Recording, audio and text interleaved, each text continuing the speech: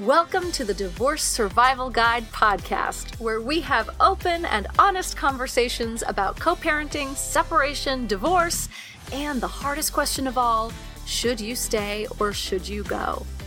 I'm Kate Anthony, your divorce survival guide, and I'm here to help you navigate some of the roughest waters you've ever swum in and answer some of your toughest questions. I've been to hell and back, and now it's my mission in life to help you get to the other side of this process with your sanity and your heart intact.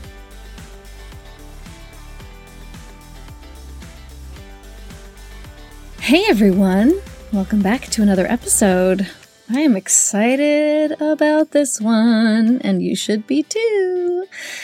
Y'all know Rebecca Zung. I know you do. But before we get into introducing Rebecca, I want to talk to you about a few things that are going on around here in the Divorce Survival Guide world. The first is, I'm not sure if you're on my email list or not. You may not have received this, but I sent an email earlier this week about the Thrive Fund. And that is something that we have created over here at the Divorce Survival Guide. It was created by one of my clients and friend, and then a group of others have sort of joined forces in this, because what we see often, look, the rhetoric, right? Why doesn't she just leave? There are many, many, many, many reasons that women don't just leave. And one of the biggest blocks is financial abuse. It takes the average of 7 times for a woman to finally leave an emotionally abusive or any kind of abusive relationship.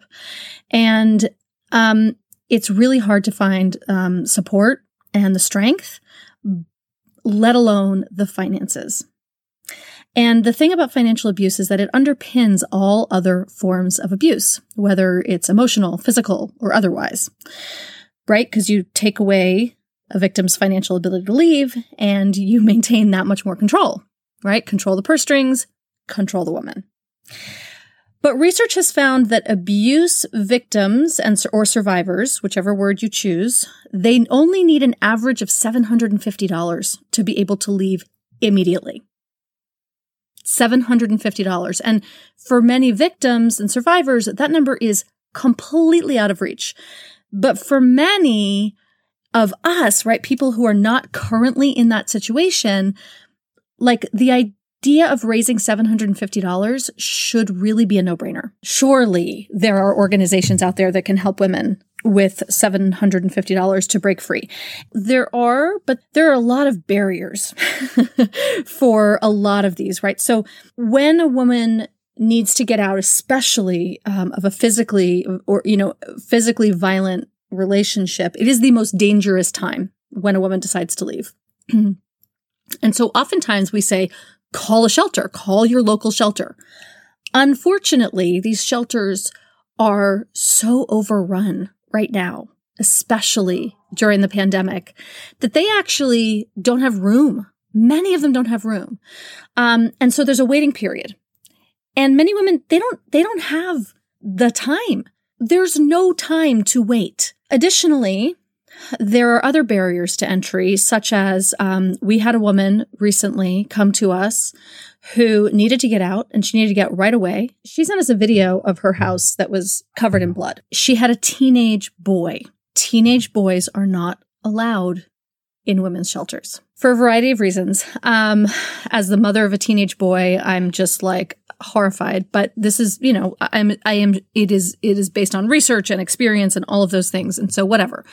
So what do these women do? What do women do who have these incredible barriers and don't have the financial resources, right? So this is why we created the Thrive Fund. And the Thrive Fund pledges to offer financial support to women and femmes in need. We are extremely inclusive. So what we are asking is, at this point, we are a sort of a mutual aid, right? We're not a 501c3 for a variety of reasons that'll take years for us to create, right? And again, we don't have time. We're interested in helping women get to safety today, not next week, not next month, today. So what we have created with the Thrive Fund is the ability to send literally Venmo women. So the woman who needed to get out and she couldn't get into a shelter, we gave her money to go to a hotel with her children until she could find a shelter that would safely support her. We have been able to give women transportation, rent a car, get phone cards. But here's the deal. We can only do this with the help of contributions from people like you. So yes, I'm hitting you up for money. This is 100% volunteer run, and 100% of all of our donations go directly to funding the financial requests from women and femmes who are victims of domestic abuse. Okay? We need your help. These women need your help. So I need you, please, to go to thethrivefund.org, and make a contribution. It can be a monthly, we love it if it's monthly recurring. Look, if you can spare $10 a month, if everyone who listens to this podcast right now gave $10 a month, we could help thousands of women. If you gave $25 a month, we could help that many more. If you want to make a one-time contribution and have it not be monthly, we accept that too. We accept everything.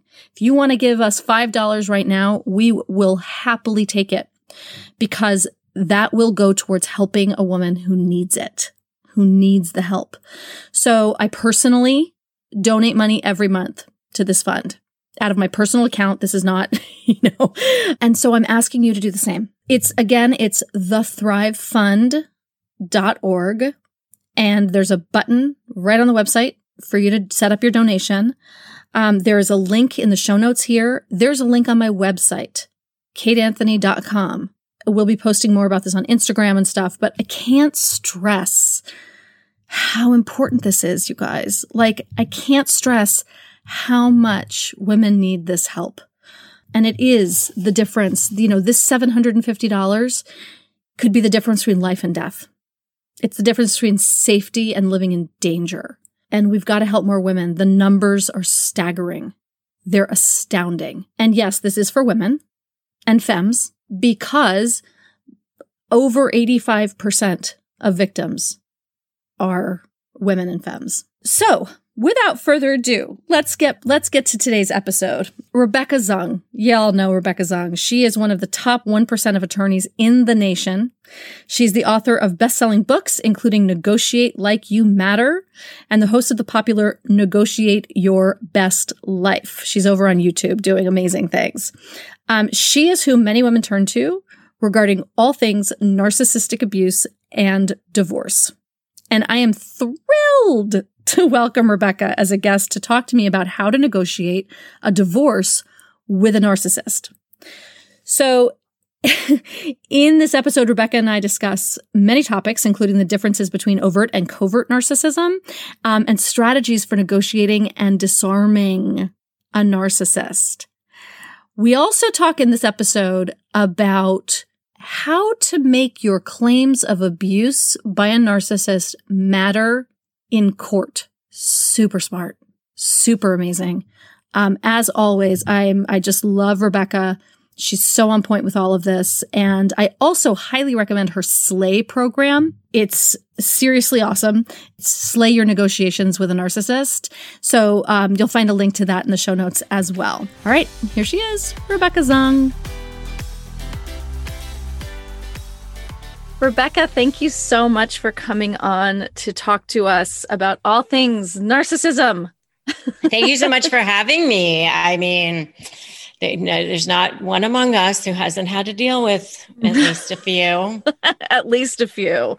And I know that my audience already follows you avidly. People in my Facebook group are always like, Rebecca Zung has a podcast episode about this. Oh, you should check out Rebecca Zung on this. So my people are talking about you already. So it's about time we had you on. Thank you. Well, and I had you on mine too. So make sure everybody needs to go check that out too. Go check me out on Rebecca's podcast and all the things on Rebecca's podcast, because as I think most people know, you are the narcissist whisperer, or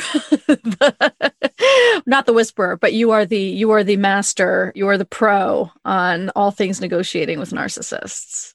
That is my niche. It's such a funny thing to say when I'm starting to actually see people again.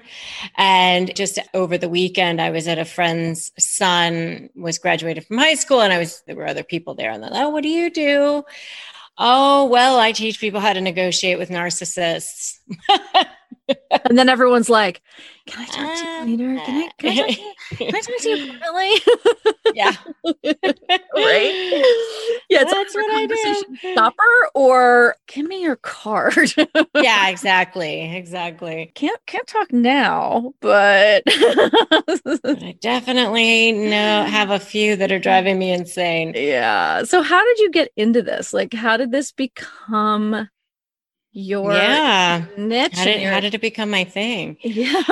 I feel like my whole life I've been sort of kind of leading up to this in a lot of ways, honestly. I mean, I had a divorce practice for a long time. I was a lawyer. I mean, I am a lawyer, but I don't really practice that much anymore. But I did deal with them in my law practice. I represented billionaires and celebrities and all that sort of thing. I practiced only in Naples, Florida, which is very affluent community. And I had the largest family law practice there for a long time. And so certainly I learned how to negotiate at a very high level there. And I've been speaking about negotiation for years. And I wrote a book on it with Robert Shapiro, writing the foreword. I mean, and really what I thought I was going to be doing is teaching people how to negotiate, period. And I was like starting to learn how to do YouTube. And so I had learned about how to do courses online. And so I was like, okay, that's what I'm going to do. It's going to be on negotiation in any setting. And around that same time, I realized, because somebody pointed it out to me, that I was dealing with two covert narcissists in my life. And one kind of in a business type of setting, and one in sort of my extended family, I'll say. I never say who they are just because I don't want them coming back around me. But I had these two covert narcissists in my life, and somebody said to me, they're covert narcissists, which to me was like, I didn't even know what that was, because to me, a narcissist was a Donald Trump type of a person out there. I'm the best, blah, blah, blah, bragging. Right. That was the only type of narcissist I had ever even heard of. Right. So I never heard of the term covert narcissist. So somebody said to me, read the book, The Covert Passive Aggressive Narcissist, which I highly recommend. It's written by Debbie Mirza. I don't know her. I've never met her. She doesn't even know that I recommend her book all the time.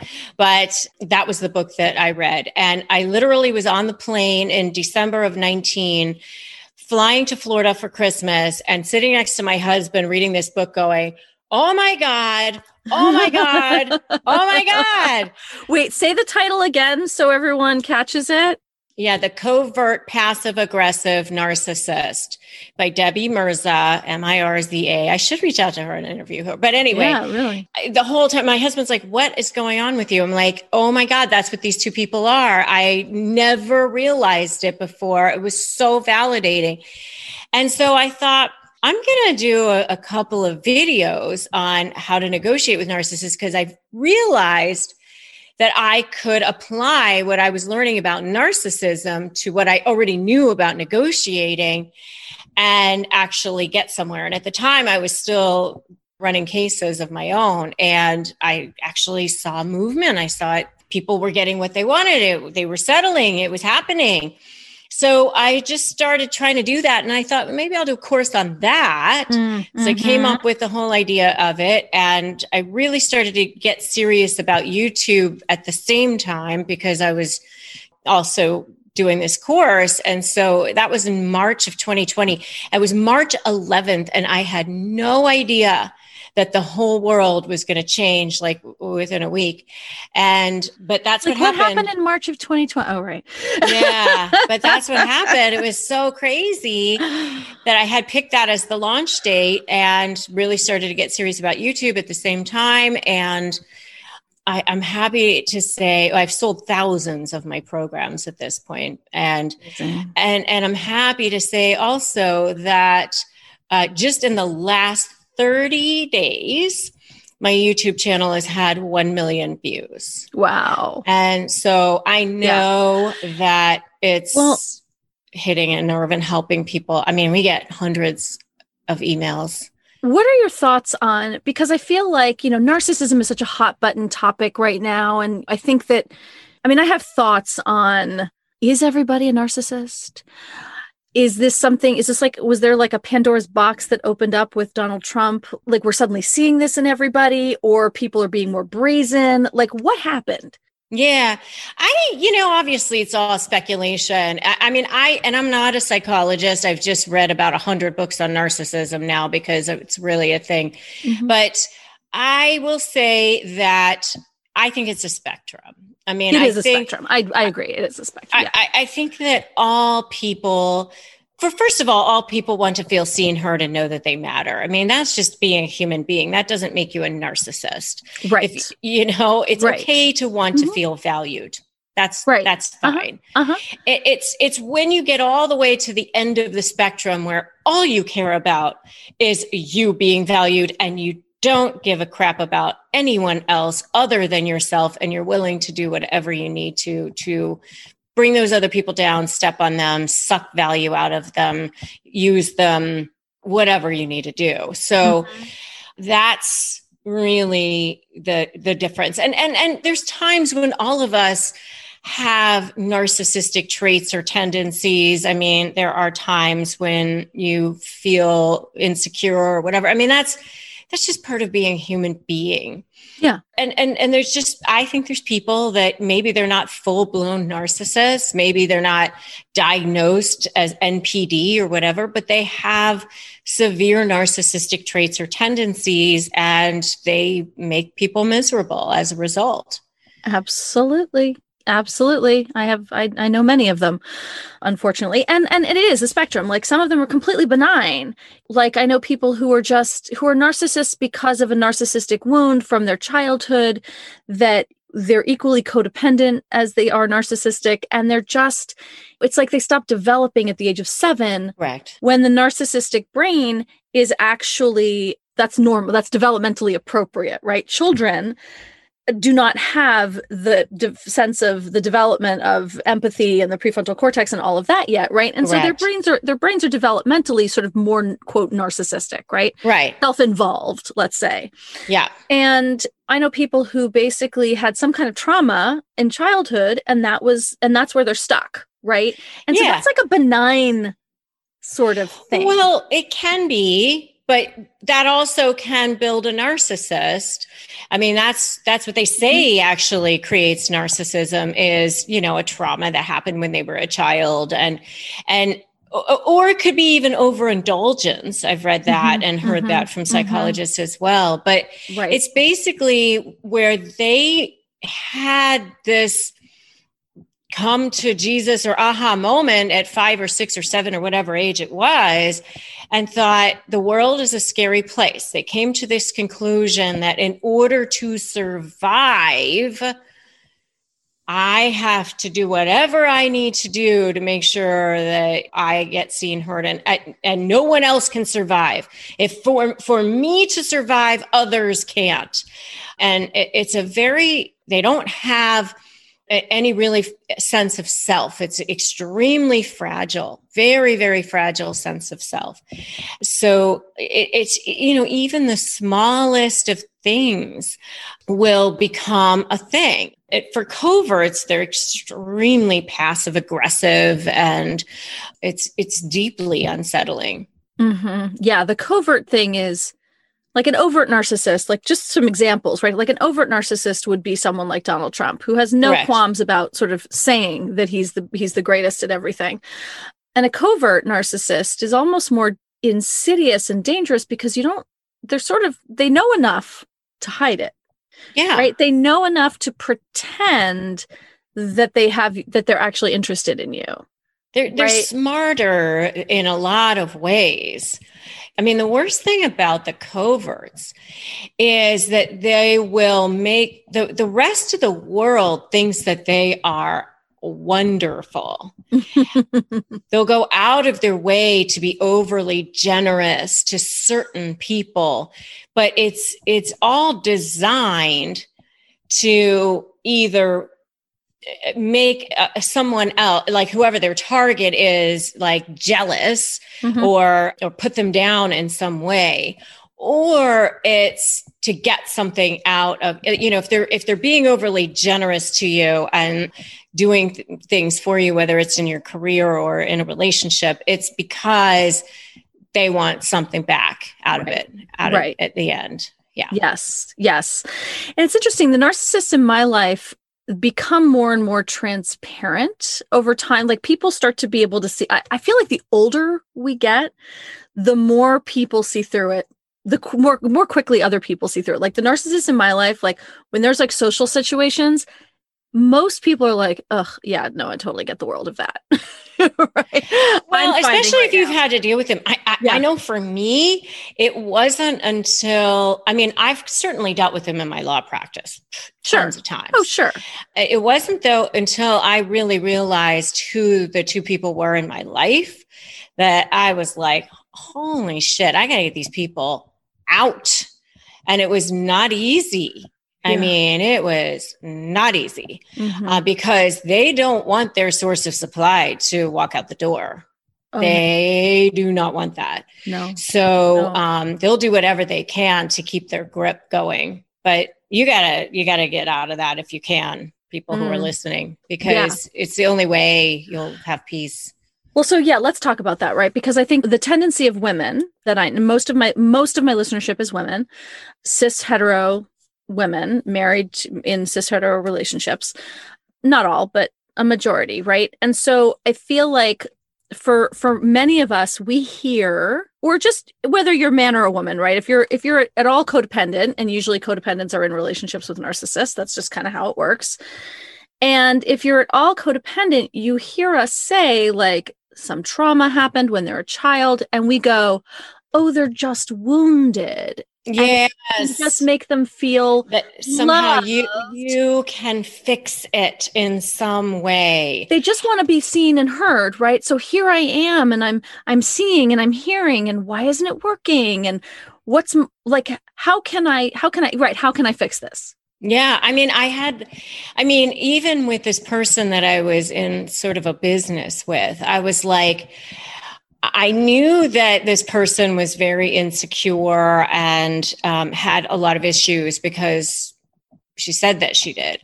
But I felt like I can show her that I can be so generous and I'll be so kind and I'll do so many things, not realizing that I was falling into the trap of, now I'm giving all this supply to this person, and this person is like, okay, great. Now I'm not going to have to do anything in this business. I'm going to look good. And I'm also going to be passive aggressive to this person and do awful things at the same time. But it's like the really paradox with narcissistic relationships is they're totally shitty to you. Right. But they want you to continue to be in the relationship with them. Because if you were just better, they wouldn't have to be so shitty. If you were nicer to them, if you had just fed their egos in a different way, they wouldn't have to be so shitty. Yeah, you just are supposed to be giving them more and more. And you're not supposed to complain about it. And it's supposed to be okay when they start lining up flying monkeys and do their passive aggressive shit. And it's like, and it's so interesting. I talked to this other woman that I interviewed one time, and she was like, narcissists don't just walk out of relationships. They run away with their hair on fire. Like, get me the hell out of here. And that's how I felt. And I wasn't even in a romantic situation with a narcissist. Right. So I'm sure it's a million times worse in a romantic situation. It is. Yeah. I can confirm. Yeah. Yeah. Because when you're dealing with someone whose behavior, when we say professionals, right? When we say the problem is that they weren't loved as children, or that they have a trauma and they just need to be seen and heard. In a romantic relationship, all we want to do is make that better for them. Yeah. Right. Because we love them, but we don't realize that that's, literally not going to happen. It's a black hole. You're feeding a black hole that will never, and you'll just feel sucked dry. You'll be sucked dry, and then you'll have nothing left to give. Yeah. And then you'll be called cold and heartless, and that you have a problem with emotion and intimacy.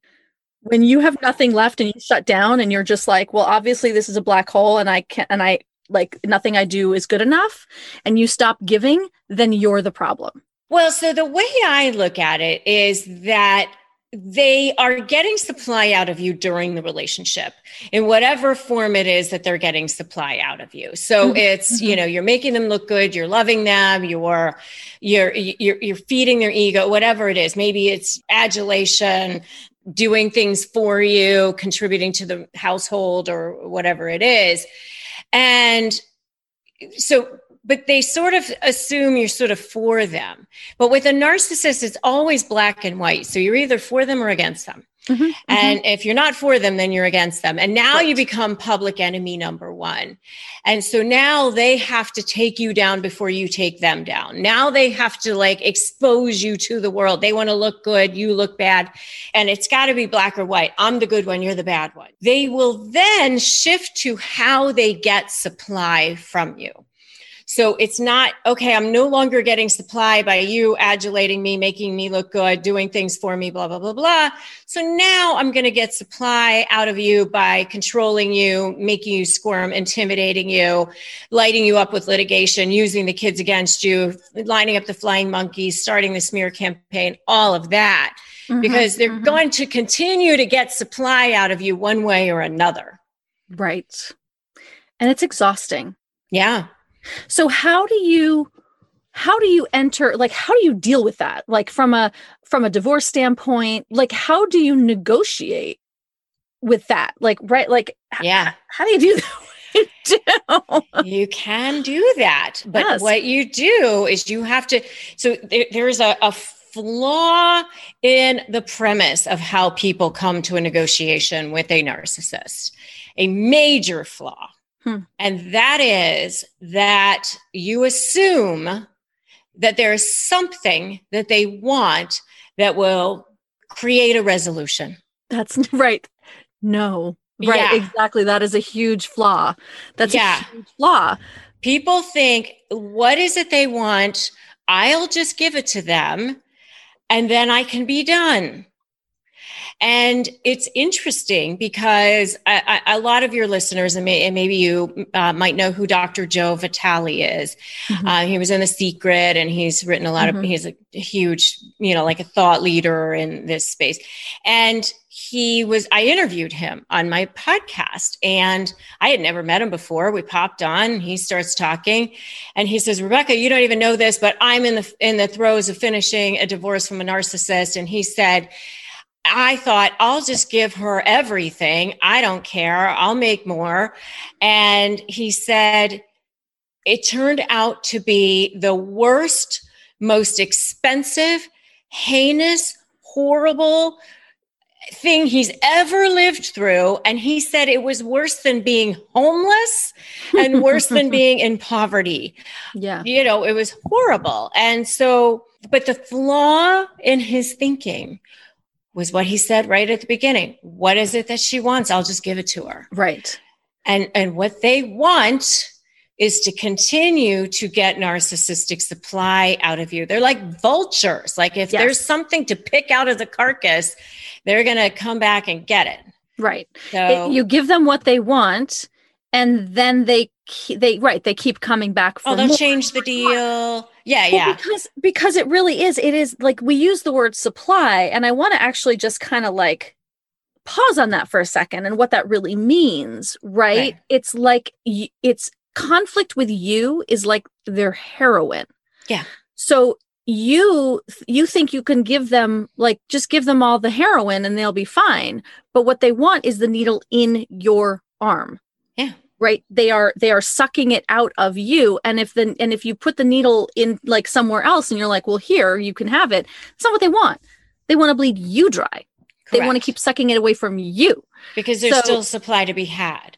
So how you go about it, and this is what I figured out with this whole thing, is that there's actually a hierarchy of supply. Mm-hmm. And they don't even realize that themselves. This is not a conscious thing that they're thinking of. It's just, but there's grade A diamond level supply. And the grade A diamond level supply is always wrapped up in their image and how they look, the optics of the world, especially to people that they respect.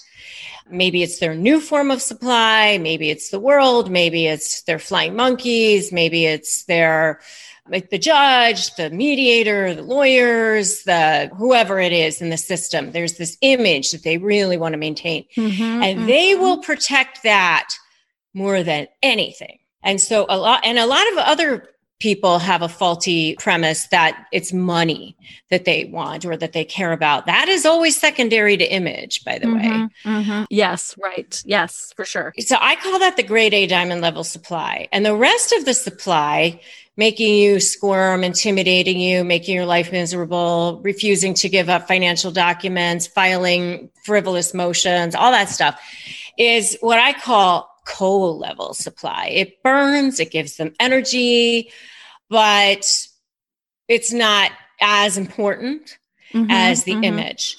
So the key in negotiating with them is doing something that I call ethically manipulating the manipulator, which is setting up a strategy and leverage, which is my SLAY methodology: strategy, leverage, anticipate, and focusing on you and your offensive position, such that you are threatening to expose them.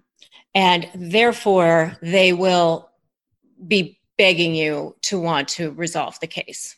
Because they'd rather let go of that supply. Basically, you're giving them incentive to release the grip on you. So that's really interesting. So you, in a negotiation, you threaten to expose them to their family, to their job. Through ethical channels. By filing a custody evaluation, by deposing their boss, or putting their boss on a witness list, or creating exhibits, summary of lies and inconsistent statements. And you've got all the text messages lined up next to each other. They said this on this day. They said this on this day. They said that. They said this in an email. They said this in a pleading. And you've got it all lined up in a summary. And you can use that because credibility is always relevant in a court of law. So there's a lot of different ways. So in my program, I actually give like 40 plus examples of ways to create ethical leverage against narcissists. So that's how you do it. Fascinating. So, and it works. Yeah. Amazing. That's such it's interesting because it's not a tactic that I would, but it's, I mean, I can imagine it's also this is a carefully crafted tactic. This isn't you going to them and just blurting out, well, I'm going to tell your parents or I'm going to tell your boss. No, this is strategic first and foremost. Very strategic. And the why is focusing on you, your case, your position, your mindset. First of all, your mindset is so important. It's like at least half the battle. You have to believe you can win. You have to believe that you can do this. And so many times, I mean, I do some limited coaching and I will meet with people one-on-one and they're like, I don't believe it can happen. He's way smarter. He always gets what he wants. Everyone always believes his lies. Right. Yes. I hear it all the time. Yeah. And so just know that your words are placing orders to the universe all the time, and shift how you're saying it and how you're approaching this. Know that you can win. You never, never, never fail unless you stop trying. And I will tell you this, the narcissists are always the worst right before they're getting ready to give up, but they will give up. I mean, if they realize that there's a reason to give up, they will. I mean, it's like a kid having a tantrum on the floor. Yes. If the parents give them some kind of incentive, hey, if you stop having a tantrum right now, you can go to the baseball game or whatever it is, they'll stop. Right. Sure. But then they'll do it again when they want something. Correct. But you got to give them enough incentive not to do that anymore. Mm-hmm. So fascinating. So understand that there's no more supply to be had over here on this side of the fence. It ain't worth it. Go slither down the road and find it somewhere else. Find a new supply. Yep. All right. So this is so fascinating. So what are some, you talk about like ways to disarm a narcissist and some phrases like in communication, like let's say we're not in court, but we're just trying to get through the day. Yeah. How do you recommend people actually just, what do they say that can just kind of stop the process? So the basic premise of that is you kind of have to start looking at the whole situation as if you are a third party observing, like you're watching the news or something. And I do recommend people, they are very tactically brief in their interactions with narcissists. And if you have to have an interaction, have an agenda or a plan as to how you're going to have that interaction. What is it going to look like? Maybe you limit the scope of what you're going to talk about. Maybe you have a time limit on what you're going to, how long you're going to be in there, because you have to, they use all of their little bag of tricks that they have to try to trigger you. And a lot of times they've gotten very good at knowing how to trigger you. And you have to understand that anything you say or do, they'll try to use against you. And so they're trying to goad you to say or do something that they can use. Mm-hmm. And so when you're in that situation, you want to just understand that you're just come at it with like no emotion. So I always tell people, don't add anything emotional. Don't add anything. Your opinion is involved. Don't try to sway them into getting them to admit that they were wrong or that they did anything against you or that you were so good for them or anything great about you. Don't try to get them to acknowledge you. All that is just wasted breath. So you just never add anything like that. And so I talk about tactical responses sometimes, like where if they send you this long text or email that's filled with all kinds of crap, you're a deadbeat, you're this, you're that, whatever, and you're a horrible mother, and you're sitting over there like, I just picked them up from school. I fed them a snack. I took them to baseball. I fed them dinner. I helped with homework. I put them to bed. How am I a horrible mother? But you don't need to say that because it's not when you're trying to defend yourself against, never defend, justify, overshare, never do anything like that. So how I would say that I call it a tactical response. You would just, if you get that email like that, but there's one line in there about what time to meet to pick up your child or whatever, you just say, I am in receipt of your email. I deny your allegations and you can pick up Johnny at 3 p.m. on Wednesday. So you've received it. You said you've received it. You are denying everything and you respond to the only thing you need to respond to. So that's one of the ways that I tell people to do it. Mm-hmm. There's no supply here because when you sit there and go, are you kidding me? I'm this, that, the other thing. That's giving them supply. You've opened the wound. You've stuck the needle in your own arm. Correct. Right. Exactly. Another thing I love is to say, I agree with you when you're not even agreeing with anything. So you can say, I agree that is how you believe it happened. I agree that's your perception of the situation. I agree that's your position. I mean, you see how you've said I agree so that like the things are going off in their brain, like that you're agreeing with them, right? And you haven't agreed with shit, right?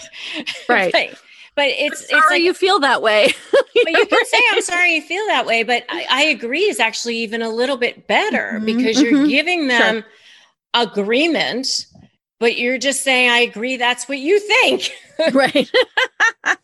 But they don't hear that. They just hear, I agree. And they're like, I won. Right. Yeah. There we go. Oh my gosh. They're so, Yeah. Yeah. It's so difficult. Right. So what are some tricks that narcissists like to do, like, especially during divorce? Like, what are some of the, God, there's so what many. are the things that people can sort of count on? They're going to try to goad you, as I said, and trigger you into doing things that they'll be able to use against you. Right. So I would definitely suggest using one thing for a form of communication, and I prefer email or a court-approved app. If you have kids, Our Family Wizard, Fair, whatever. I mean, all of them are good, and I do recommend that. Keeping communication brief because, okay, tricks that they will pull, I mean, it's endless, but lining up flying monkeys, getting people to smear you, filing unnecessary motions, lying in pleadings, manipulating text messages, refusing to give up financial documents, like using the court system as a sword, using the kids, trying to get the kids to turn against you. I could go on. Sadly, you keep using the term flying monkeys, and I know what you mean, but I just want to, for the audience who may or may not know, what do you mean by when you say they're lining up flying monkeys? So these are the people that they have strategically chosen to be part of their smear campaign. They want these people to believe that they have been wronged by you in some way, or that you are the wrong one, or both, so that somehow, or that they're the good one. And they're kind of gathering their army to use them to make you feel ganged up on. They love using phrases like everyone else thinks, or especially this person thinks, especially if it's somebody that might be close to you or somebody that they know you respect or like. This person thinks that you're crazy. Or they'll use phrases like no one else thinks whatever. I mean, because they're trying to destabilize you. I've talked to a bunch of people and they all think the same thing. Correct. Right? Ugh. Yeah. Yes. And a lot of times they will start that sort of smear campaign flying monkey thing even months and months before the end of the relationship. So they might say something to a neighbor like 6 months before, like, oh, I'm so worried about Susie. You know, she had a lot to drink last night, and I'm just so concerned for her. I think she's depressed, and I'm just really, really worried about her. And then, like 6 months later, they can say, "Oh, Susie's an alcoholic. Remember, I told you about that before." You know, I mean, I'm just really, really worried about her. You know, like. I love it when they turn abuse into concern. Yeah. It's like my favorite tactic. Yeah. And so they'll do that. Mm-hmm. Yeah, they will. Yeah. They will do that a lot. I think she's on drugs or something. Yeah, right. Yeah. Or they'll say it to you. I mean, you know, I've had it said to me, like, I'm really worried about whatever. Like, have you talked to someone about that? And then that's like a whole gaslighting situation, right? Where it's like, yeah. Just because you're asking them about something that they're doing. I mean, I've had situations even with employees where I've said to them, like, you missed this deadline. And why did you miss this deadline? And now we're going to have to explain to the court, or we're going to have to explain. And then they say, oh, you're being emotionally abusive or something like that. And it's like, because I'm calling you out about you missing a deadline. Yeah. You know what I mean? And then, you start to feel like and then defensive. You're like, am I? Was that emotionally? Oh my God, I didn't mean it to be that way. You know, then you find yourself apologizing to them. And it's like, and there they go. They've shifted the whole situation when they were in the wrong. Right. It's like what we're seeing with cancel culture, right? Like everyone's like calling it out for, oh, so you're canceling and we have to stop cancel culture. It's like, or this is a natural consequence of someone's actions, right? Like, let's not blame the culture. Let's if we're canceling someone, we're not canceling them. We're calling them we're holding them to account for something that they did. Right.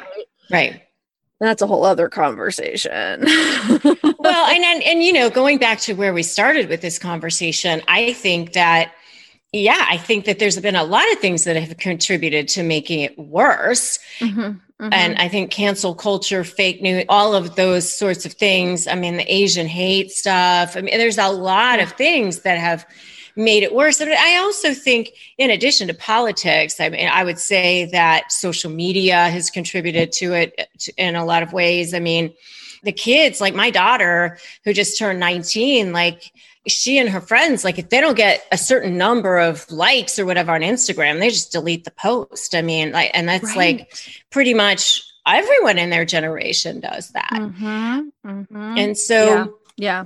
I think there's part of it that way. And I think, millennials in general are a bit narcissistic. I think that they were sort of baby boomers kids who were overly indulged and have a sense of entitlement. And so I think that there's a part of it with that as well. I don't know. I mean, these are just my opinions, but. Yeah, I just feel like there's something that happened in the and I look at the culture I try to look at it holistically, right? And I just sort of see that the rise in conversations about narcissism. So I don't know if it's a rise in narcissism at all, but the rise in conversation certainly happened over the last 5-6 years.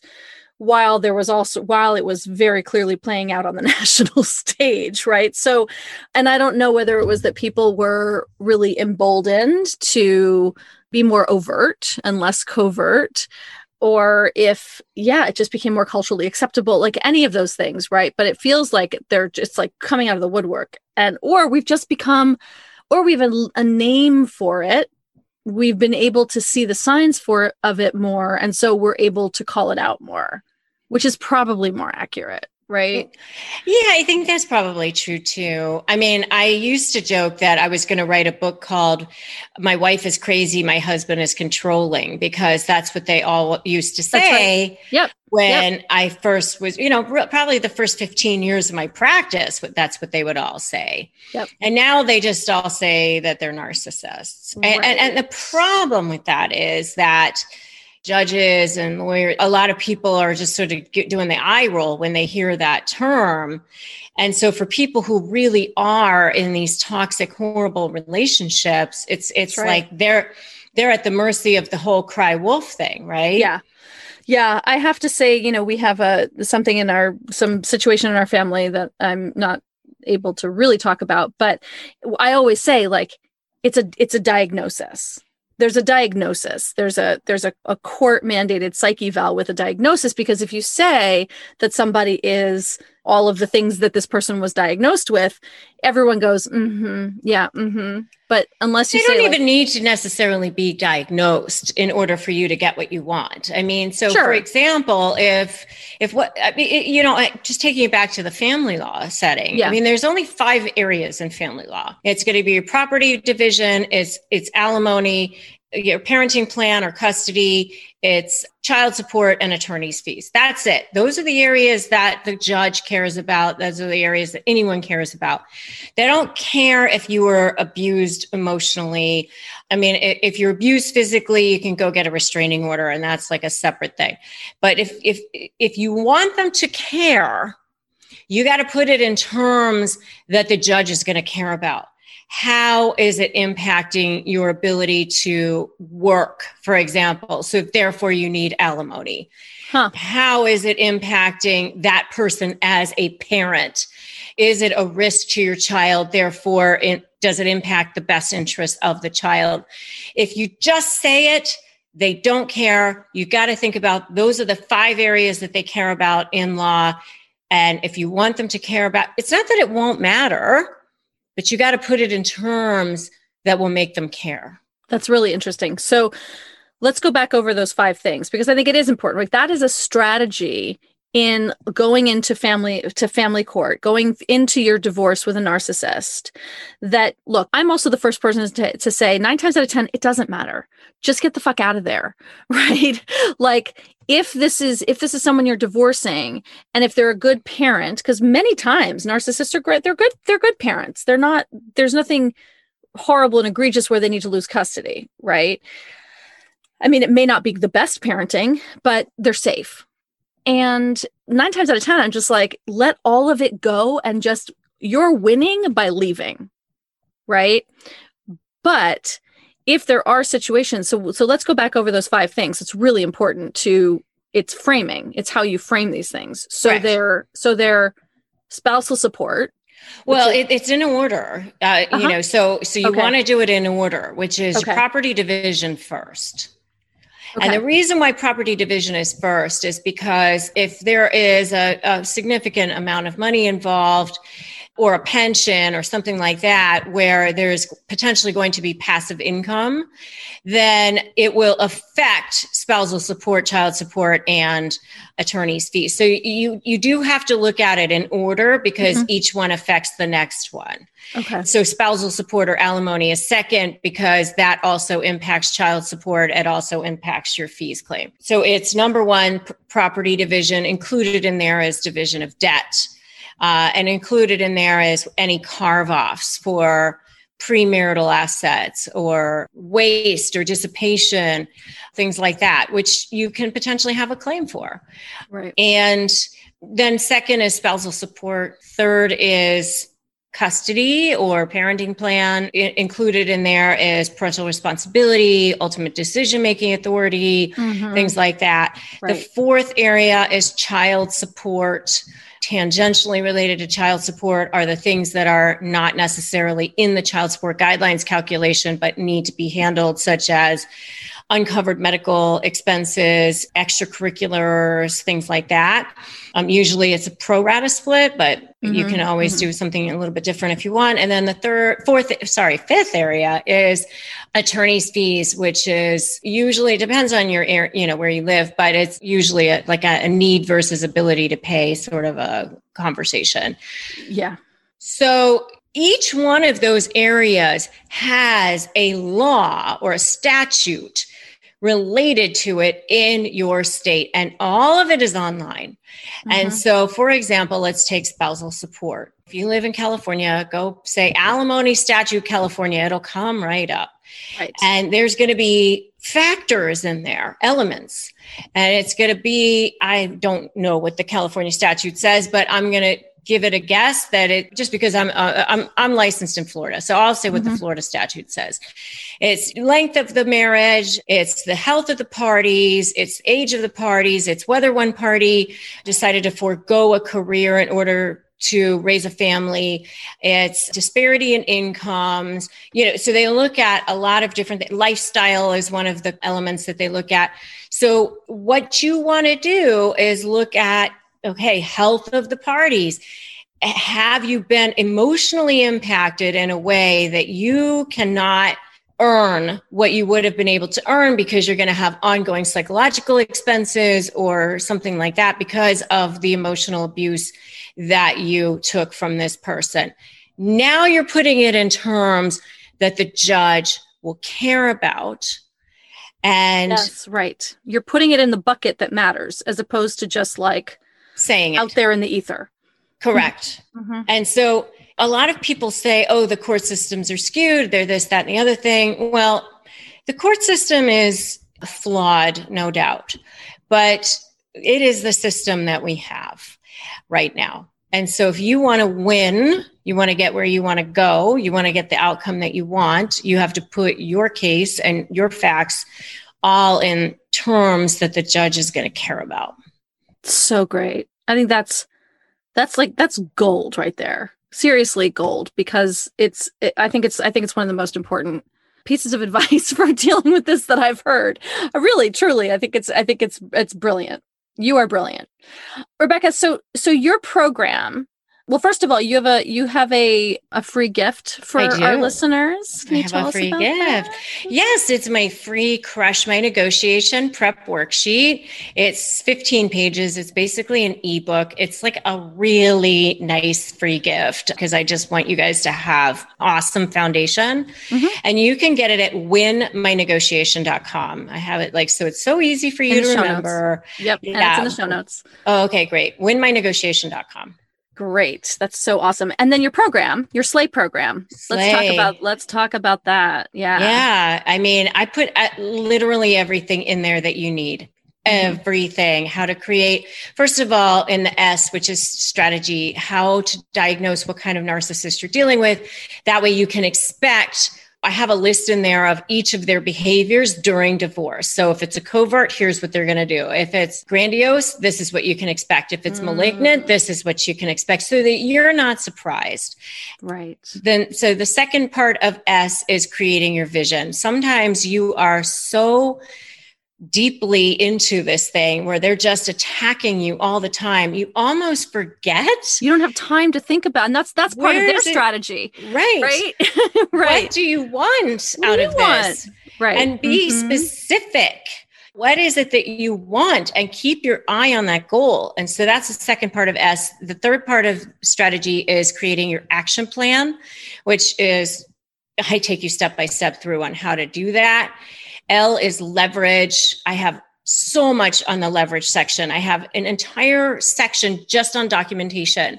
I have documentation at a glance, which is a chart that has 12 things, and I outline every single thing you should be documenting. I teach you how to create summaries and exhibits and all kinds of things that are going to expose the narcissist from your documentation, how to turn it into that magic bullet leverage. I actually have more than 40 examples of leverage in there, including exhibits that I've used in my own cases that I just whited out the names and stuff for people to use as samples. I have a sample timeline in there, blank timeline, blank exhibits so that you can fill in your own. I teach you how to create, how to actually organize it all in terms of those statutes, exactly what I was just telling you about. I have all the organization in there, literally everything you need to win, including in the why section. I have entire sections on mindset and how to raise your own vibrational frequency and all of that. So I made sure it was completely inclusive so that people would have everything they need. Because here's the thing, you don't just need a good lawyer. Lawyers know the law. They don't have access to all the best information you do. Yes, it's in your texts, it's in your emails, it's in your social media posts, it's in your brain. You know what has happened. They don't. Nobody else is as personally invested in it as you are. Yeah. Brilliant. And so we're going to have a link in the show notes to the Slay program as well, because I think I will give it my personal endorsement. So I think it sounds amazing. Amazing. You guys definitely get it. Rebecca, where else can people find you? YouTube is really the best place for me right now. If you just put in negotiating with a narcissist, I will pop right up. I'm the only one who's out there talking about that, but you can put in my name and find me as well there. You can follow me on Instagram if you'd like. That's just at Rebecca Zung, right? Yeah. At your Instagram? Yeah. Awesome. Thank you so much for coming on and talking about this. I adore you. We've come a long way since our Shack. I know. Encounter. We didn't even talk about Shack. Oh, we didn't talk about Shack. You'll have to come to my interview of Kate to hear our Shack story. That's right. There you go. There's the teaser. We're talking about Shaquille O'Neal, just so you all know. How many Shacks? Yeah, we're not talking about Shake Shack. We're talking about Shaquille Shack. Yeah, exactly. Rebecca, thank you so much. You're awesome. Thank you. You're awesome. Thanks for tuning in to another episode of the Divorce Survival Guide podcast. If you like what you hear, head on over to Apple Podcasts or wherever you listen in and leave me a review. And don't forget to follow me on Instagram at the Divorce Survival Guide. I'll see you next time. And until then, remember, you, my love, deserve to be happy.